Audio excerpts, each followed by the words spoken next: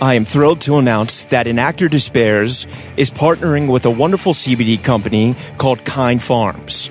Everyone out there has heard of CBD. I started taking it a few years ago when I first started getting sober and to help with my anxiety. Sadly, as one can do, I was overtraining in the gym, and a friend recommended a topical and a tincture to help with the pain. I tried it. It was okay. However, recently, I was introduced to a product that has really changed my life. Not only has it helped me with anxiety, but I am stronger than I have ever been. I'm able to carry out lifts my body used to prevent me from doing. Kind Farm products have single-handedly changed my life athletically and personally. They utilize 100% local licensed farmers, organic cultivation, and CO2 extraction for superior CBD. Kind Farms is turning CBD to a kind alternative to pharmaceuticals. Let's transform Tobacco Row into Hemp Row. If you want to get involved, please reach out. Together, we can make a difference. You can use my code RYAN10 for 10% off. You can find them on Instagram at Kind Farms Inc., all one word. That's KINDPHARMSINC, and their website is kindfarmsinc.com. Once again, my code for 10% off is RYAN10. And now, let's get started with today's show. Welcome to An Actor Despairs. I'm your host, Ryan Perez.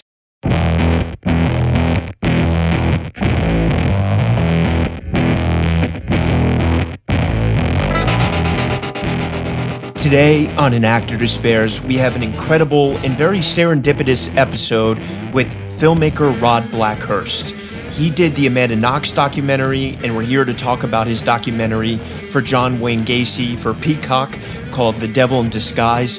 It's incredible. You have to watch it. And we have a very crazy connection that we didn't know before we recorded, and he's a true artist. And it's so amazing to hear him talk about it. It got me really fired up. I needed it. I hope you guys need it too. Rod Blackhurst, your family, we're going to go for round 2 soon. I love you, brother. Here it is. Rod Blackhurst, welcome to An Actor Despairs. How are you doing, brother? Well, how are you? Man, it's great to have you on, man. I really love what you did with The Devil in Disguise, Amanda Knox, Here Alone. And I think you're an incredible director, especially I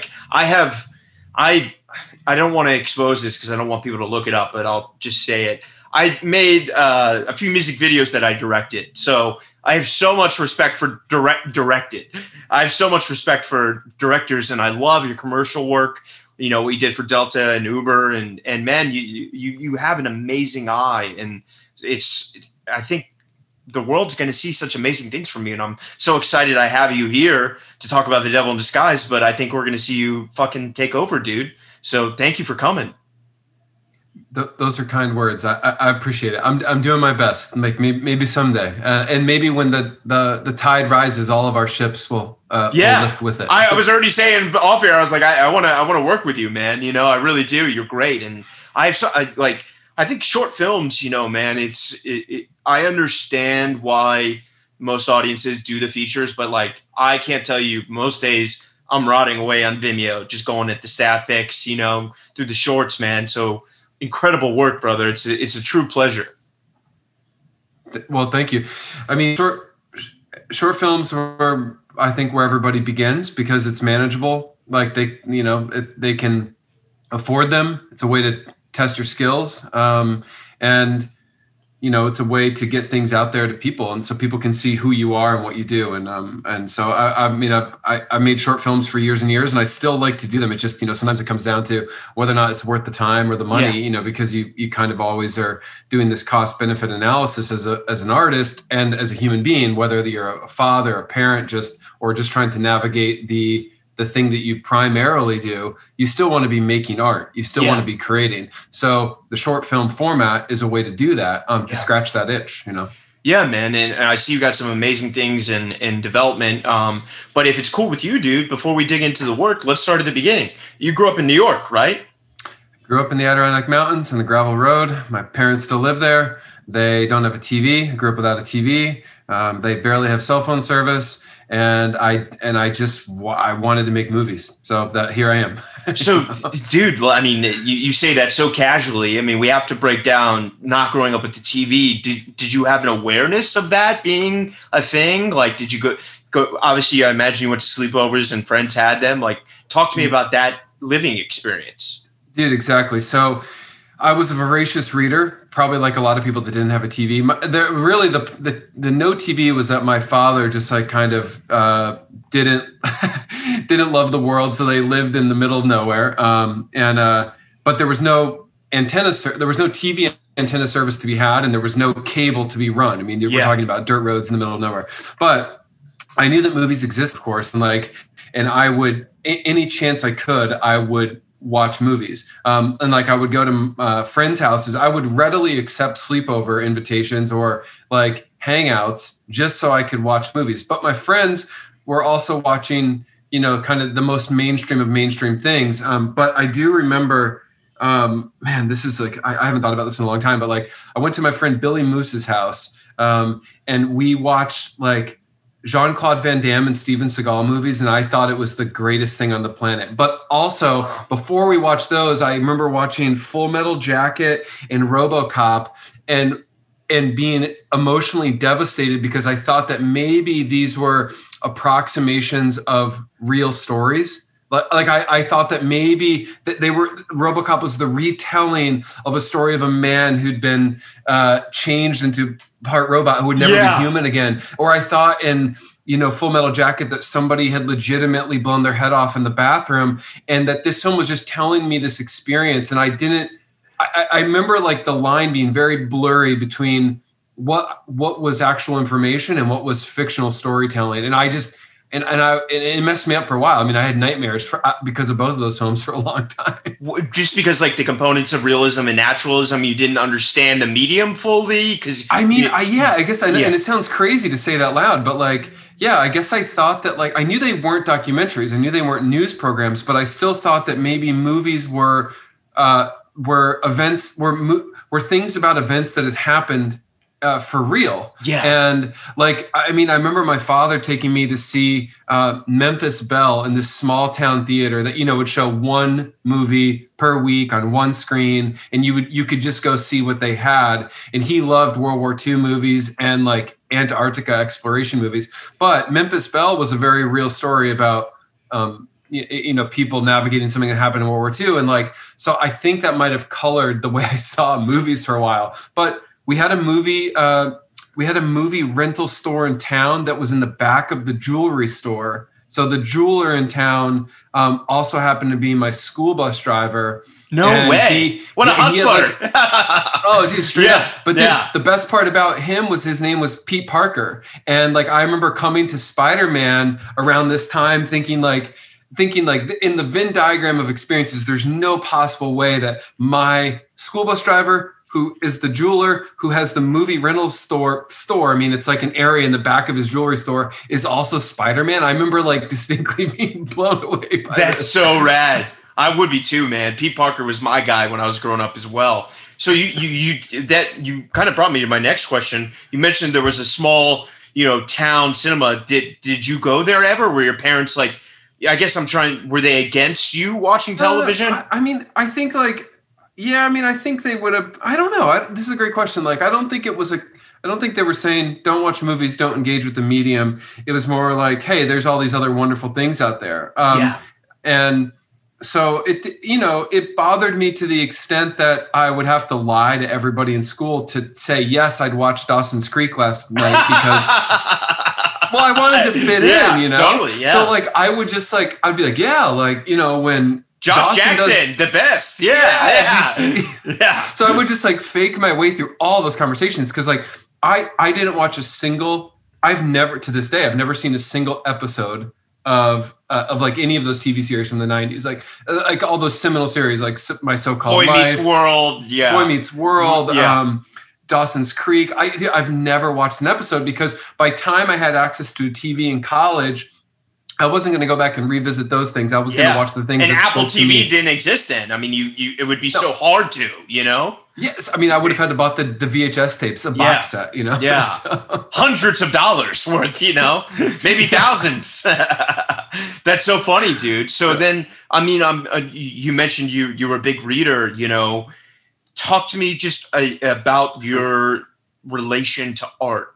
Where do you feel like the inclination became? You said you obviously the medium became filmmaking, but when did you get the artistry bug? This is a great question. I think I was always a performer. I played music. I was in musical theater. I was in show choir. I wanted to create endlessly, because for me, I love two parts of the creative process. The first was the coming together of two separate people and the elevation of an idea. And that happened in of course, musical performance. It happened in theatrical performance. It happened and it happens on set, right? Which is one of the things that I need it like a drug. The discovery of something, and then the making of how two people make something better. 1 + 1 = 3, not 2 in that case. And the second thing I loved about creating was sharing work with people so that it could affect the way they thought about something, or getting real-time feedback. And I did everything I could to do that, even, through high school and middle school. Again, I started taking photographs. I would just do anything I could to create and to tell stories. And largely there were stories that, as I started to figure out my own voice, that were just about deeply personal things, or trying to find a way to contextualize an emotion or a thought on something and then make somebody else understand it through the process of creating it. And so I initially wanted to make music videos, and actually my freshman, I went to the best college I could get into. And I just started. Did you have an idea of what major declared? It's a great question. I mean, yes. I ended up majoring in French literature, but I remember I told my parents during my freshman year that I thought I'd gone to the wrong school. No offense to Colgate, but that was just because I felt like I needed to create more, and there just wasn't that community there kind of broadly. And I remember saying to my parents, I wish I'd gone to NYU. That's where I went. and I know this actually, and I'm not going to get us off track here, but I do have this. I do want to know, were you in the graduate program or the undergraduate program? I was in the undergraduate program. I have auditioned for the grad acting program. I've gotten called back, but they take about 12 actors of about anywhere from 3,000 to 4,000 on a given year. So I went through the graduate school, the Tisch grad school process in 2006, and I didn't get in. I went through the interview process. I got called in, and it's and I've always wondered and I had a very contentious relationship with that experience. And the three people that I sat across this table from, and what I was saying and what they were telling me, I didn't know, and it really made me mad for a long time. But I've often wondered if you don't mind sharing. I have a contentious relationship with NYU. There's some really great things that came out of it, but there's some horrible things, including the money. If you, I mean, I don't want to spill names, but if you don't mind talking about it, I'm very curious. What happened? So in 2006, I was I was trying to, I'd been out of college at that point for about 4 years. So I graduated in 2002 from Colgate, and in 2006 I thought, well, I had been making ski movies actually in Northern California, action sports films. I went to the X Games. I kind of managed a team of free skiers. I traveled around Europe a bunch, because ski we talking films Canon XL2 days. What do we? XL1, XL2, DVX 100, into Panasonic P2 cards and stuff like this. So after college, I wanted to work in film. I had done everything I could in college to do that. They had no film classes there, right? At NYU, you can take a class on Stanley Kubrick and The Wire, and I know most schools don't offer that. So they had a class, my senior, like about Italian cinema. I took that, and they had 2 like what were called like video production classes, or like maybe they were called like motion picture class. I'm not quite sure, but I can't remember the specific name. I did everything I could. But really, like I didn't know anybody who worked in the film industry. My mother was a public school teacher. My dad was a carpenter and a woodworker, you know, kind of a small town jack of all trades. I didn't have any family connections to rely on. And so as we all know, nepotism is a real avenue in this business for any sector, you know? So I had no way in, and so I found myself in Northern California after I graduated, and I knew that there was this guy in this town where I was living in Lake Tahoe who was from upstate New York, and he made ski films. So I literally cold outreached, and I was like, I want to make ski films too. His name is Scott Gaffney. And I just got a nice note from him the other day about Devil in Disguise. And it was the door that I could open. So I walked through it, and I made ski films to both do what I do, try to get better, try to learn and grow and to meet people. And after a couple of years of that, so maybe 4 years, I realized that wasn't satisfying the storyteller inside of me. So I thought I'll go to graduate school. And I made it into the interview round at the graduate program at NYU. And I went in for this interview, and I proceeded to have these 3 professors, I think maybe one of them was the dean. I actually don't remember any of their names. But like basically like tell me that I didn't know what I was talking about, and they put me on the spot in a very uncomfortable way. And I've thought about it endlessly, because I wanted to go to school to buy access to the network of people into the industry. I mean, that's what you're paying for, totally, you know? I knew I had the skill set, and I knew I had the desire, but I didn't know anybody. So I was willing to take on that debt merely to meet people. And I didn't get accepted. Well, fuck them. They made a huge mistake. I love the quote. I love the quote you have on your website. You know, everyone's going to say how they met you when you make it. You know, that those that told you that you couldn't. Well, dude, everybody has said that. You know, that's the same for everybody. Like, everyone wants to stand in the way until you do the thing that you said you were going to do, and then they line up to tell you that it's good. Or I always believed in you. I knew. You know, phony bullshit. Yeah. I mean, and that's incredible to me. So I've always wondered though, who graduated in 2009, who would have been in my class, whether or not there are any peers out there from that NYU graduate directing program. And I've just never been able to find out. So when I saw that you had gone to NYU, I thought, well, shoot, I'm going to ask Ryan. There was a few then. I'm trying to think of the woman who directed Birds of Prey. Forgive me for not remembering her name. It's okay. There's been a couple others. Todd was already a thing from undergrad. There are a few, man. But it's been an interesting thing too, because, you know, as someone who went to NYU and also even thought about going to grad school there's so many that just get stuck in not doing it. And it's the people like you who don't wait for an institution or a corridor of, you know, connections that just make it happen, that do the best. You know what I mean? Like the ones that even did rely on the institution still didn't get any help. You know, like I went to NYU as an actor, and I'm still auditioning, and they didn't help me get an agent. They didn't help me get a manager, and they didn't help me do a podcast. So I love that you, if you don't mind me asking, you know, what buoyed you? Did that inadvertently, despite the trauma of having that experience, would you say that lit a fire under you? Yes, it did. I think that that's a great question. Because it was, I think all artists have this endless, you need to have this endless self-belief that that you can and that you will, and then that you're going, and that you hope that the work you do speaks to those capabilities. And so for me, it's that, and it's a burning desire to create, and a burning desire to make things. And it's something that I have a hard time articulating to people that are not creatively minded or don't feel that call, because it's something no one has given it to me. No one has reminded me of it. Nobody that buoy or that tether is not connected to anything other than just an idea that I can and that I have. And so therefore I will continue to try.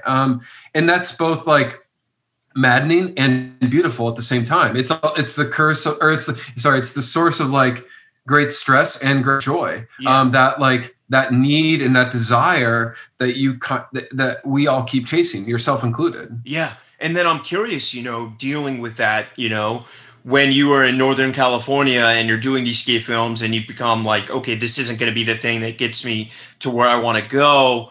And you applied to NYU. Was there, a binary LA, New York decision that had to be made? So dude, I'm going to back up even a little bit. Like, so coming out of Colgate, like I designed theater sets. That was the way in college for me to scratch the itch of the creation of things, of worlds, right? To me, it was world building. And my senior year at Colgate, there was this famed theater director at Colgate named Jacques Levy. And Jacques has since passed away, but Jacques was, he was a professor at Colgate, but he was also like an incredible figure in the theater world. He had actually given Sam Shepard his start in the East Village, and Jacques went on to write Fame and O Calcutta, and he wrote Bob Dylan's The Hurricane, and like, but Jacques Levy literally like found a play that Sam Shepard had written, and like, I think was maybe one of the first people to put on one of Sam's plays. Anyway, Jacques realized the set that I had designed for a university production of Arthur Miller's All My Sons. And I was good at this. Like I was good at designing. I was good at world building. And so coming out of Colgate, I had been given two opportunities. I had applied and gotten an internship at Village Roadshow Pictures in LA through a Colgate alum. This was 2002. And I'd been given an internship at the Denver Center Theater Company in their set design program. Wow. And I loaded up my Subaru. I started driving west from New York, from upstate New York. I get to Denver to check. I've never been, west of the Mississippi. I get to Denver and I arrive on a Saturday and I scout downtown Denver where the Denver Center Theater Company is, which is like at the time was at least one of the largest independent theater companies in the country. And I decided that I didn't like Denver. Yeah. And so I literally never called them and I just drove to Northern California. Wow. And I was planning on, so I double booked myself, right? Like at the Denver Center Theater Company and Village Roadshow. You said yes to both. I said yes to both. Awesome. And then, so then I get to Northern California, and the only reason I'm going that way is because I kind of just went straight across. Yeah. And I get to Northern California, and my friend's living out at the back of his car in this park, and he's like, "Dude, we should get a place together." And I was like, "Yeah, all my stuff is in my car. Sure, this sounds great."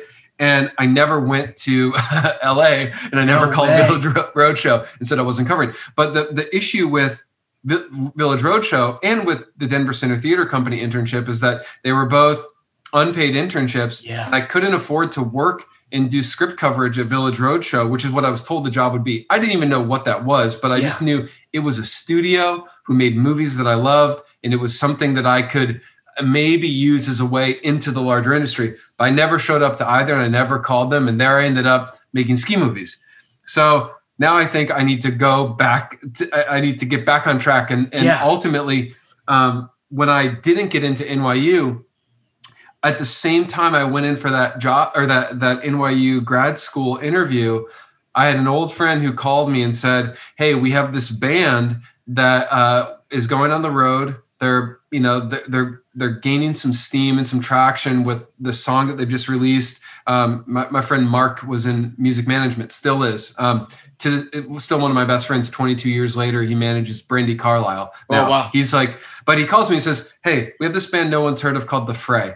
They need a guy to go on the road and sell T-shirts with them. Will you?" I was the merch guy for a band. No way, dude.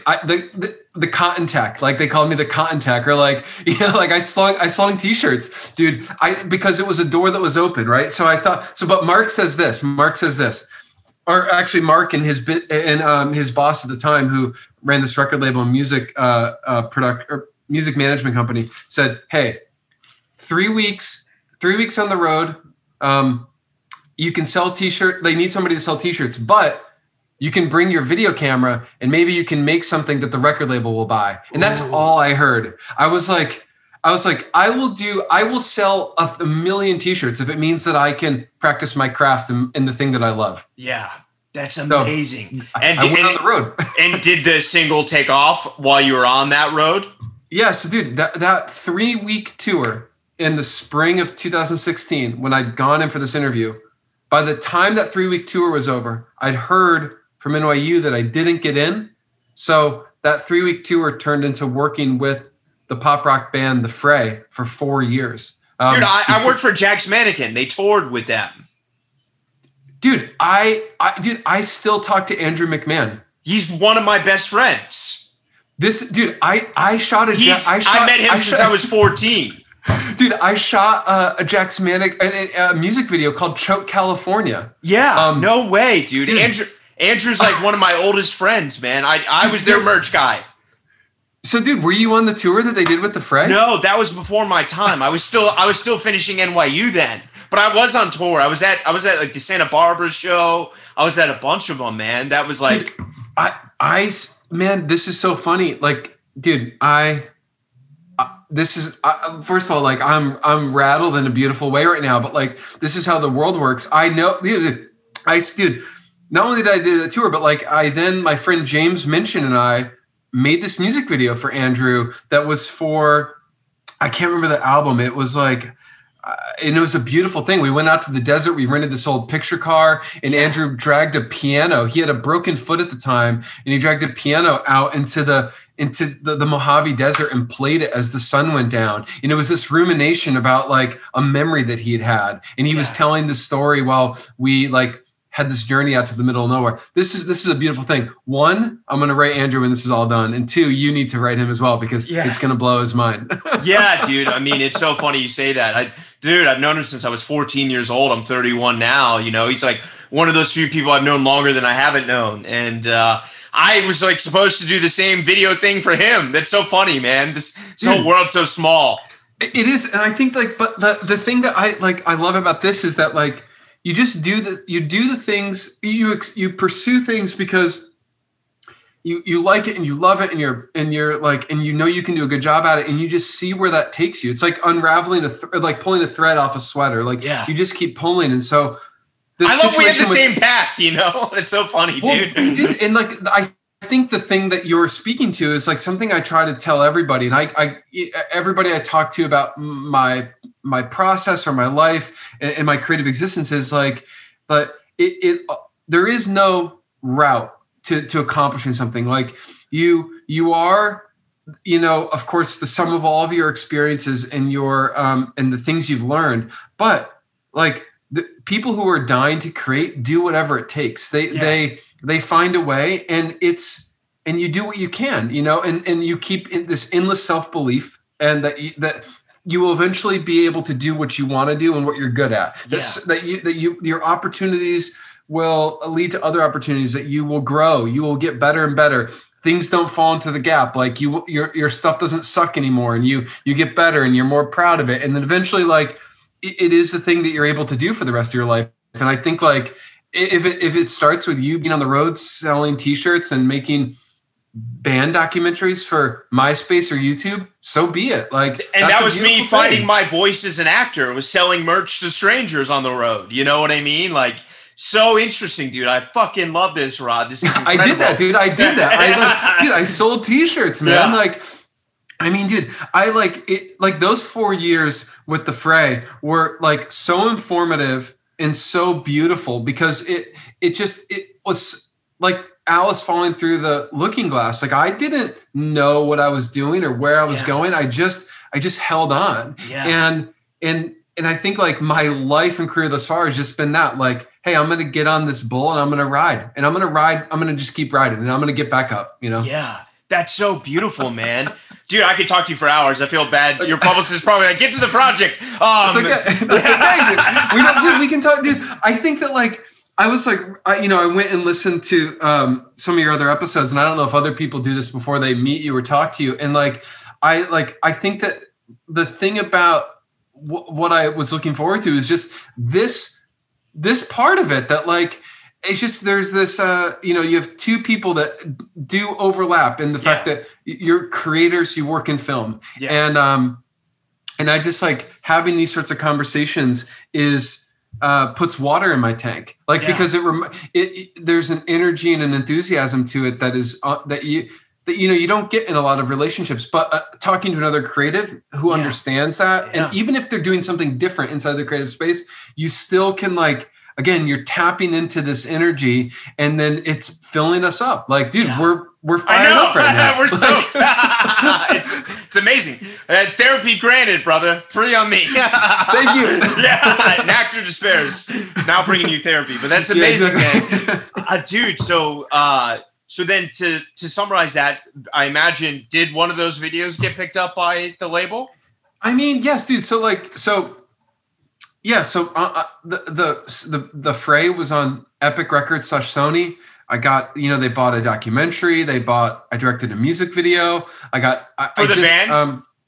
the band The Fray. Yeah. Meaning the things happened, and I worked my tail off. And I decided in 2009, like I did a final summer tour. I was running the band's live amphitheater show. So I was way in over my head. But again, the band just, at that point, we were very close friends and creative collaborators. And they were just like, hey, Rod, can you do this thing? And I was like, well, I've never done that before. I have no idea how to live switch these like cameras and to design this stage show. But sure, I'll do it because you're saying, Rod, here the door is opening. Will you just walk through it? So I was like, yeah, sure. So I did this, and then at the time I'd met this incredible woman named Rachel, and I remember she asking me, "Hey, don't you want to be making movies?" And I was like, "Oh, right, I do. Let's move from Denver to Los Angeles." And she was like, "Okay, I'll come with you." And so in 2010, I got out of the music world and I moved to LA to try to start making movies. Officially, after 8 years of wandering around. Dude, I did the same thing through my 20s, man. I did this. I'm sober 5 years coming up, but congrats, man. I went on tour with bands and did the merch thing and wasn't acting. And that's what we have to do, brother. I mean, it makes us such better artists, Dude, I firmly believe it. And all those things make it add up. And you just don't know the way that it will add up or what it will inform. And I think that and I've tried really hard in my life to not disregard any person and or endeavor or opportunity because you just don't know. I've met some of the best fucking people along the way outside of the film industry who are I feel just such joy to know because they aren't because we came to each other through odd ways, and isn't that the way life is supposed to work? And you don't know what it all adds up to, and that's okay. And totally. You just have to be open to it, and and if you're a good person and do your best, it will mean something because you define that. And I'm so stoked to just have this conversation. I feel like I'm so off track, and it's all good, man. Well, let me. So you get to LA, right? And what's Rod's steps? Did you have shorts written? Did you have you had money saved? I imagine, obviously, but what was your steps? So there were two things that I started doing. A friend of the singer. The lead singer of the Fray is a guy named Isaac Slade, still a very dear friend. Before the Fray happened, he worked at a Starbucks in Denver, and he worked his shift with a filmmaker named Kelly McGelkey. Mm-hmm. And Kelly's, they're still deep friends, or dear friends, and they're still very much friends. Kelly introduced me to a friend of his from his hometown in Dickinson, North Dakota, who was an aspiring screenwriter named Dave Ebeltoft. They grew up together in the 90s, riding skateboards and watching Jean-Claude Van Damme movies, and staying up late, being kids. And Kelly so the singer of the Fray introduces me to his friend that used to work at Starbucks with, who introduces me to his friend David. Yeah. And David's got this script that I love. And I'm like, dude, we're going to make your movie. We're going this is what we need to be doing. And he'd been looking for a filmmaker. We've never been able to make the movie. We probably never will be able to make the movie, but was that the one that you were talking about, Palmer, the one that you thought you had? No, this was called You Were Once Called Queen City. It was a coming of age story in a small town in North Dakota in the 90s. But Dave and I became thick as thieves, and he wrote Here Alone, the first fiction film that I directed, and we're Tribeca Audience Award winner. Humble brag. Hashtag. I gotta say it, not you. and we're still making. We're trying to make several movies together right now. We have a movie called Blood for Dust that Scoot McNairy is attached to play the lead on, and we're about to make. Let me know if you need an actor. I 100% will. Yeah. I tell you the story because I had an experience a couple years ago when my friend and I wrote a movie that we sold to Amblin, and this was I'm trying to think the week before Christmas in 2019, and I get this phone call on a Monday night from my producing partners who are like, "Hey, listen, Amblin is going to make an offer in the time span of 3 or 4 days, and they love this movie and they want to make this movie." And I cried and I couldn't believe it. But the next thing I did was I made a list of all of the people that I'd met in my life that had led me to that moment, who, if I hadn't met them, I wouldn't be at that juncture. Yeah. And I called every single one of them and said, if you hadn't done what you'd done or given me the opportunity you'd given me, I wouldn't be here. And I need to tell you how much that matters, that you took a chance on me, that you introduced me to someone else. I mean, and Dave Ebeltoft is a part of this. So my friend Dave, who's a screenwriter, I wouldn't have met him if I never worked for The Fray. Yeah. And I never would have worked for The Fray if not in the fall of 1998, when I was a college freshman, I saw this record label online who made music, who represented bands and were distributing albums of bands that I loved. And they had a phone number on their website, and I called the number and I was like, "You don't know who I am. I'm 17, 18. I want to play your music on my college radio station, and I want to book your bands at my college." And none of this would have been possible if I hadn't made that single call in 1998. And I think about this so often, that you just don't know where shit leads or what it adds up to. So pursue it all, and be a good person, and be fired up, because and be honest, and something will come from it, because you're that's just the way life works. So I'm telling you the story because I'm sitting here thinking there's an impossible set of coincidences that are even happening on this podcast today. I got to do this podcast with this guy today. It's going to be whatever. And then, oh my God. Well, dude, so I don't drive the team ad. So to summarize, you have this amazing film. You do some things with Dave Franco on Funny or Die, and you have some awesome shorts, which I imagine get you, traction in the narrative world, while also doing documentaries. Was that something? Well, let's talk about the documentary medium, since that's in the wheelhouse of what we're here to talk about. Sure. As you did these shorts and the Funny or Die, and was the specific style of documentary, was that something you've always been in? I mean, obviously you're on tour with the band, so it makes sense. But yeah, I think for me, I've always said I'm genre agnostic. So for me, it's about the story that's in front of me and whether or not I know how to tell it, and whether or not I know how to tell it in a way that can be understood by others. So, and that's true for fiction and nonfiction.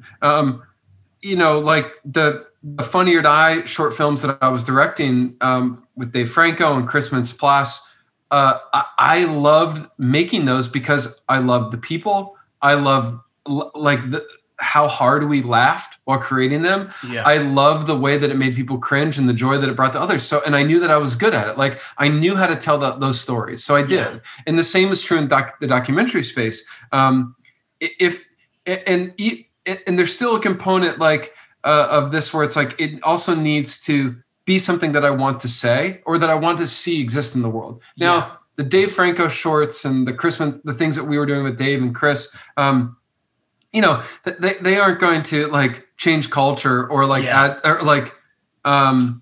or tell us something larger about the way we work as people or the way people are. But they were a way to learn and grow and to again put my director hat on, put my filmmaker hat on. But I always said that like I love documentaries in equal measure, and if there was a great documentary story to tell, then I would.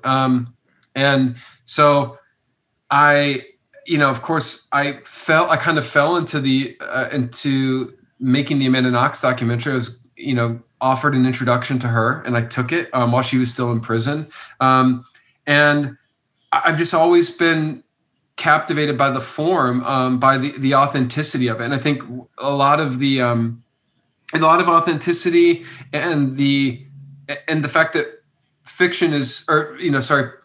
fact is often stranger than fiction. Yeah. That great documentaries allow you to understand something that is so different than if it had been written, because it is real and these people are real and the things you were seeing are real. And that to me has power and strength. And I've always been an empath.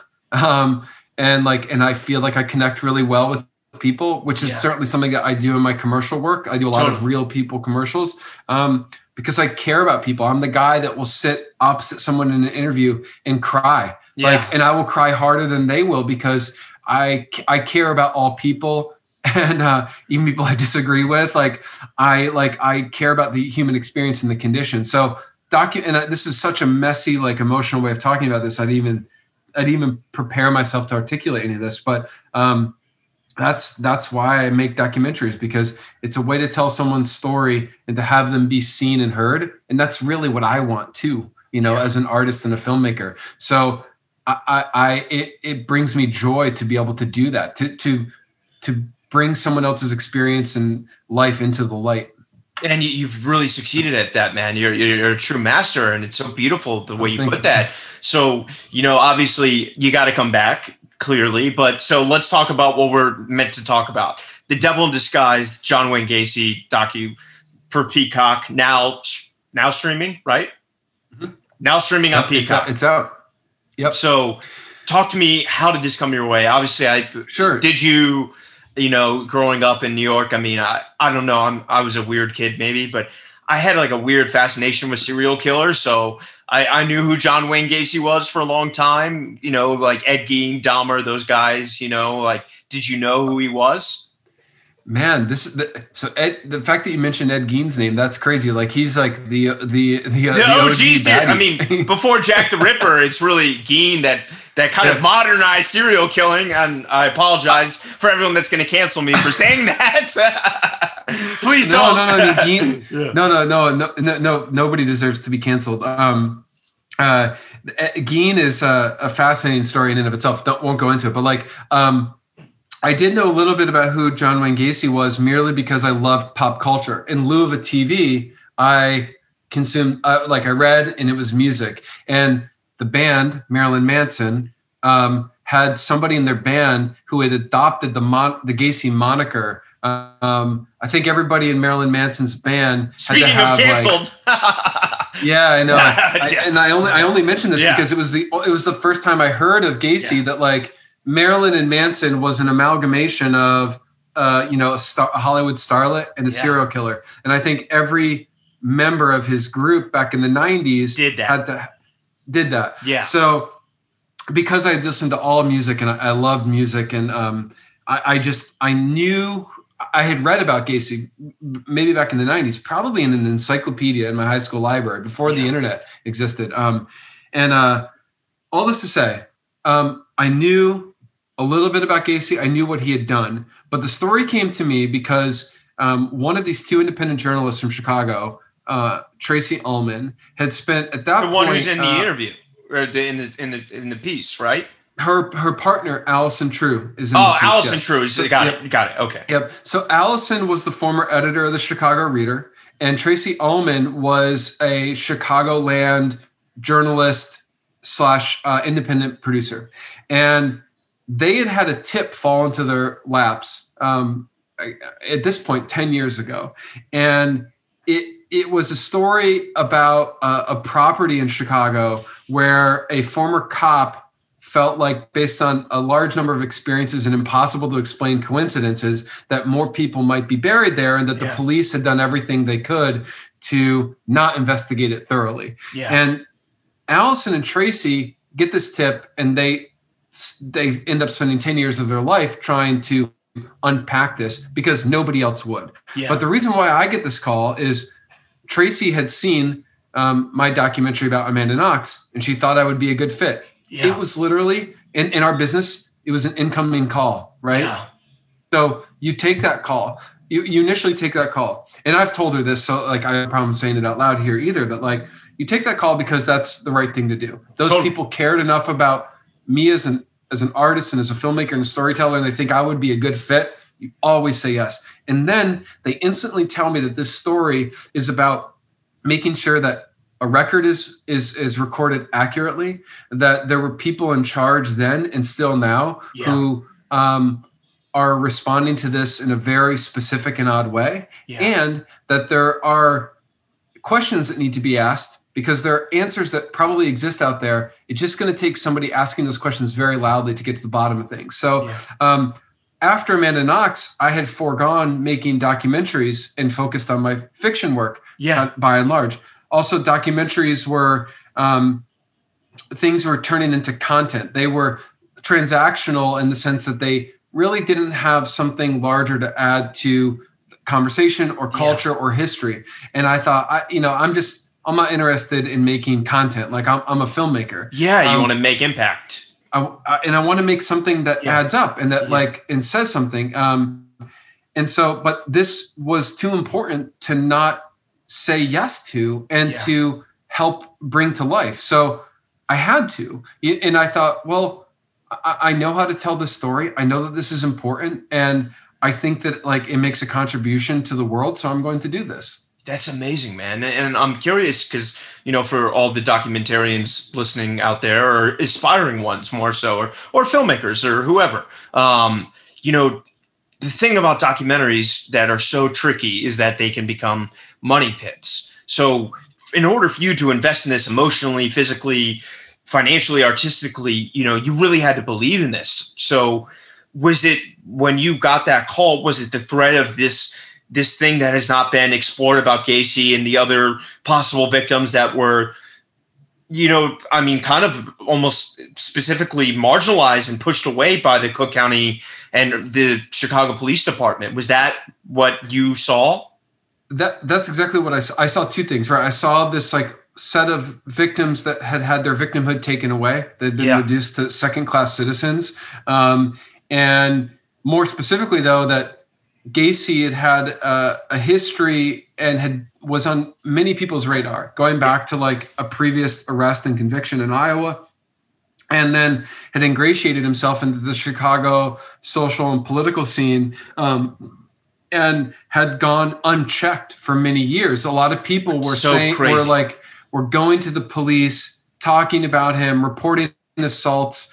Individuals were disregarded, and a lot of this is in the show. And I'm not going to spoil it for people who do want to discover it. But I mean, there was that component to it, and then there was this, this impossible set of circumstances that if you were to put them all on a tableau, and I don't want to spoil the series for somebody who goes to watch it, but there are how many coincidences are too many for there not to be something bigger there. And that was very clear in the research that Allison True and Tracy Ullman had done. Yeah. And I think for me, they were two people that followed a compass heading. They were like, they had this story or this thing had landed in their lap and they thought, oh my gosh, somebody has to do something, right? Like somebody has to make sure that this is known and seen. And they spent, at that point that I came to the project, 8 years of their private lives and time researching this because they felt like if nobody else would, then they needed to. Yeah. And so I was, I would be lying if I didn't say that I was the benefit of those many years of research and investigative journalism.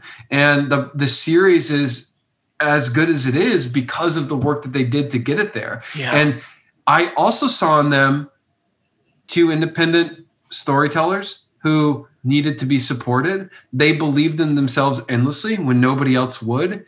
And that has been my experience in my journey. So I thought, not only do they have an important story that needs to be told, and I I care about this story, and I think I can tell it. But they are also people worth supporting in the process, and that is very much a part of why I do things. It's not always just about the material; it's about the tribe behind that material, and the trying to put good things and good people out into the world, and with my time and energy, be deliberate and do just that. Yeah, that's amazing, man. And I'm so curious because, with documentaries, you did this obviously with Amanda Knox, there's an immense degree of trust that's required on part of the filmmaker, and getting, I'm not spoiling things, but his John Wayne Gacy's sister and many of the victims' families or family members that are still alive or adjacent, what was that like, let alone the red tape of, having to deal with an issue where a specific police department doesn't want it touched, how do you navigate all of this? I can't describe how it happened. I can tell you what I do, but I almost don't know. There's definitely an innate skill set that I think that I can't teach it to people. I can't tell them what my process is, other than just sitting across from somebody and opening myself up to them and being honest and forthcoming and asking the same in return, and being willing to be present and to consider their position and to consider their version of events. Yeah. That doesn't mean that those events are true, but trying to afford everybody the chance to be heard based on what they think is true, or what the truth of their experience and the truth of the way they see something. Because facts are facts, but I operate differently when I'm sitting across from somebody, talking to them and listening, and trying to understand what it is they need to say or want to say about something. And that's just a skill set that I feel like I've been gifted. And I don't even know how to talk about it, because it's obviously everyone listening, you have to watch it, and that'll be a good way to segue into it. But it's incredible, brother. It's such an amazing piece of work. And, I have to ask, from that phone call to turnaround, what does something like this take commitment wise? Yeah. So at the time, when Tracey Ullman reached out to me, NBC had already acquired the research and the investigation that they had done, and they wanted to make a docuseries out of this, and they needed a filmmaker, and so I said yes, because I wanted to advocate on behalf of the work that they had done and the story that they had discovered, and I also felt like it was a good use of my time, creatively and emotionally. Yeah. So we had the grace of being associated with Peacock and NBC Studios, who could make things happen very quickly. And again, from a production standpoint, because Tracey and Allison had done all this research, we knew who all these people were. Yeah. We knew where the leads were. We knew what the stories were that we needed to go after, and the pieces of the puzzle that we needed to go collect in order to paint a picture for everybody else to understand. So the crazy thing is that it really only took 18 months. Wow. And we made that is insane. I felt like you were going to say 5 years, man. No. I mean, keep in mind, Tracey and Allison had worked on this for 8 years up until the point. So, but really the production process started just over a year ago. So literally 13 months from the first time we rolled cameras until now. And it's out now at the end of March in 2021. And that's certainly a testament to the infrastructure of NBC Studios and Peacock. Yeah, that's amazing, brother. And what was it like, getting to learn this story of this kind of notorious monster, but from so many different lenses? Was that I imagine it's haunting and it's enlightening and it's oddly inspiring. Talk to me about that. So the thing that I'm most excited about is that Allison and Tracey continue their investigation to this day. And Allison's website is still active. It's called JohnWayneGacyNews.com. Yeah. And it's where I believe where she initially got this tip that she should look into this story. And my hope is that through making this series and for it being so widely available, that there are people who may know the answers to some of these questions that will come forward. Yeah. What I found through making it is that there are a lot of off the record, fascinating pieces of this story that do need to be told. And I think it's going to take somebody having the courage to come clean or to be honest about the way things transpired in the past. Speaking of like Michael Rossi, maybe, I don't know. Like, I mean, there are people out there who certainly, whose names we bring up in the series that might know something, that could speak if they wanted to. And not even those people, but just others kind of writ large in the Chicagoland area. Everybody, it seems like in Chicago, knows somebody that has a connection or an experience or knows something about this. Like, because Gacy and what he did permeated city news and culture and history. And my hope, though, is that by making the show and by discovering this and then being able to present it to other people, that more answers will be, or more questions will be able to be answered. Yeah. And so that's why Allison keeps this website maintained to this day, because maybe somebody will come forward with a tip. Maybe somebody has that missing photograph. Maybe somebody has an audio tape. Maybe somebody has a first person experience that they can present and actually write the record. I think that like, one of the things that was most important about this series to me was making sure that people who are in charge in America don't get to write history merely because they're in charge. Yeah. And that's what we've seen broadly, with anything, whether it's the way that Americans have treated Native Americans, civil rights movement, or even anything really, that the powerful tell us how things happen. And just because they were in control doesn't mean that is what they've said is true. And as Americans and just, as like consumers of stories, I think it's our responsibility to constantly call into question official narratives. Yeah. Again, just because someone has said it's official doesn't mean it is. No. And so if as a filmmaker, I can be a part of making sure that things are recorded accurately, that's worth my time. Yeah. Well, you did it so successfully, brother. And it's been so amazing having you on. You have to come back. Obviously now, your family at this point. And dude, this is so crazy, of course. And, man, I'm so curious, can you talk about, before I get to my two final questions, what you have upcoming? This is a great question. Like, so I thought about, like, I'm going to pause because I know you can maybe you can't. This is a video. You can't. I can do a little, snip clip, so tell me. As filmmaker, every filmmaker has things that they are dying to make, things that stories they want to tell, projects that they've spent years endeavoring to will into existence. And all these things are boulders that are on hills. And sometimes the boulders are at the bottom of the hill. Sometimes they get close to the top and they slide back down.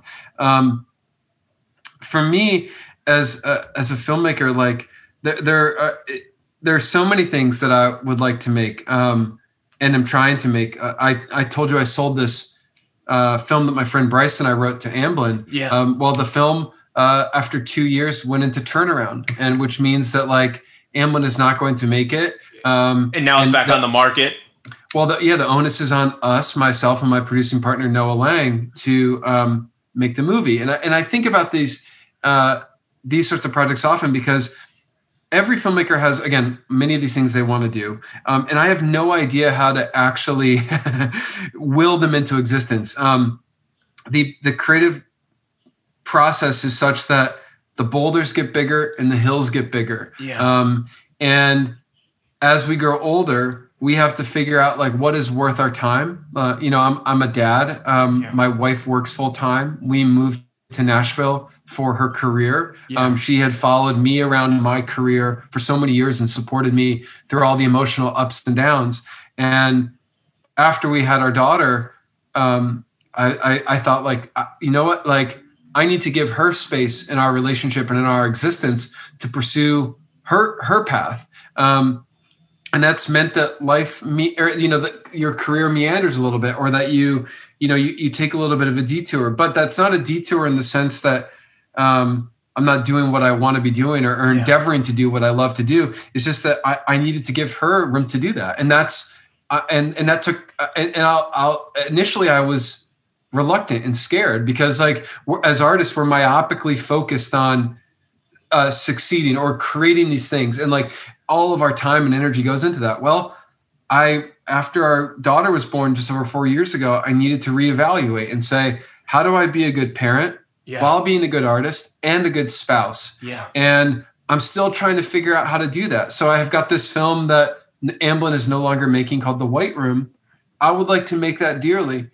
I don't know how to make it at this point, but I'm trying. I spend probably every available minute of my work day trying to figure out how to will one of these things into existence. So I say this, I talk about this in the abstract, because there is no single thing. Yeah. There are many things. And it's just the process of trying to find the right people to work with, trying to find that one person that's going to say yes. Because as we know, everybody says no, but all it takes is one yes. Yeah. And I remember something that the filmmaker Edward Burns said, that, like, if you spend at least one moment per day doing something to further a project or an idea or something that you want to be doing, and you don't give up on that something will eventually happen based on the volume of energy and enthusiasm and passion that you put out into the world. So I'm at that juncture right now. Yeah. I don't know what's going to happen next. There's a lot of things I would like to make. I'm trying to do it with good people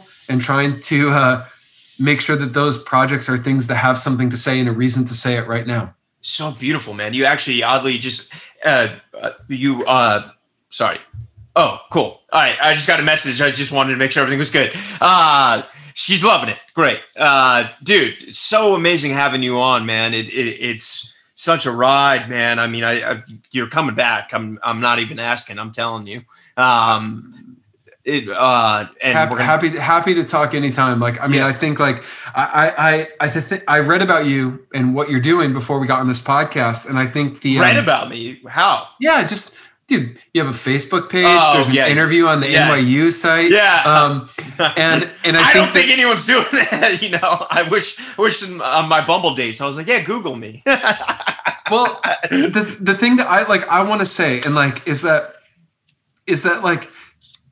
I see you, dude, and I see what you're doing, where you're taking a desire and a set of experiences and a journey, and you're adjusting because you're trying to find a way to do what you do and to be a part of a world that you want to be a part of.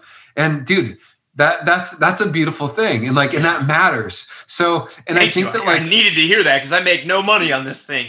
Dude, and but you, like, you're good at it. You connect with people, and I can hear this in the other interviews that you've done. I listened to the one with Mark Webber. I listened to the one with Glenn Fleshler, and you see people, and people want to be seen. And I'm saying to you that, dude, I see you and what you're doing, and you're making a difference, and you're adding something. Thanks, so, man.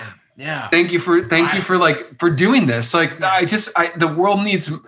The world needs to see people more for who they are and what they want to be seen as. And so I'm here to tell you that. I appreciate that more than you could ever imagine, man. It's like doing this podcast is great, but then going to the audition and being like, oh, I just spent 8 hours working on a self-tape for a no. You know what I mean? So I appreciate that, man. Dude, you're finding a way to scratch the itch. You need to create, you need to, like, wrestle with this in your relationship to art and process, and this is it's not a diversion. It's just you're taking a different path to where you want to get to, and that's a beautiful thing. And that's what my life is. That. You know what I mean, man? Because, like, I try to explain to people, like, oh, well, I'm a host, but I'm an actor, and, like, you get it, dude. That means so much to me, man. Like, The real I people see get you. it. Yeah, thanks, dude. I'm trying, dude. It's all scheme, bro. I'm just faking it until I make it. You know, dude. No way. Like you're finding a way to like to be in it, and like that, dude. That's all. That's literally what my life has been, and that's what I think it anybody needs to do, or my life and my creative journey, and like, and who knows where it will add up to. Maybe we will make a film together. Maybe. And like if that comes to be from us being on this this podcast today, like I see it now. 2 years we're going to be doing one in a press interview together. How'd you guys meet? And dude, that is like an incredible thing. That's life, man, and like that's the magic of our existence. In a digital era, and like what a beautiful thing, dude. So amazing, man. That brings me. Which I think you've answered, but I'll ask it because it's always the question I ask, what advice would you have for, the young rods out there that maybe don't have a television or an Apple TV or, and live in that small town and go to that, smaller college and don't have parents that are in this and don't get into that fancy school with connections, as someone who's made it happen for themselves, man. And even outside of filmmaking, just artists in general, any words of wisdom or advice? Yes. First of all, don't do it unless there's nothing else that you can do or nothing else that you want to do. This journey is going to be painful. Like the lows are going to be very low and the highs are going to be very highs, and the highs are fleeting. But when something good happens, learn to recognize it and celebrate it and take time to acknowledge it. In the way that, God, I'm going to get him. No, please, man. I mean, the way that it affects you, the way that it affects you. And like, because it is hard to succeed. And of course everybody should define their own or write success in their own terms. Like, and that is like a part of the process, but don't do this unless you can't imagine doing anything else, because it will be far more stressful than not.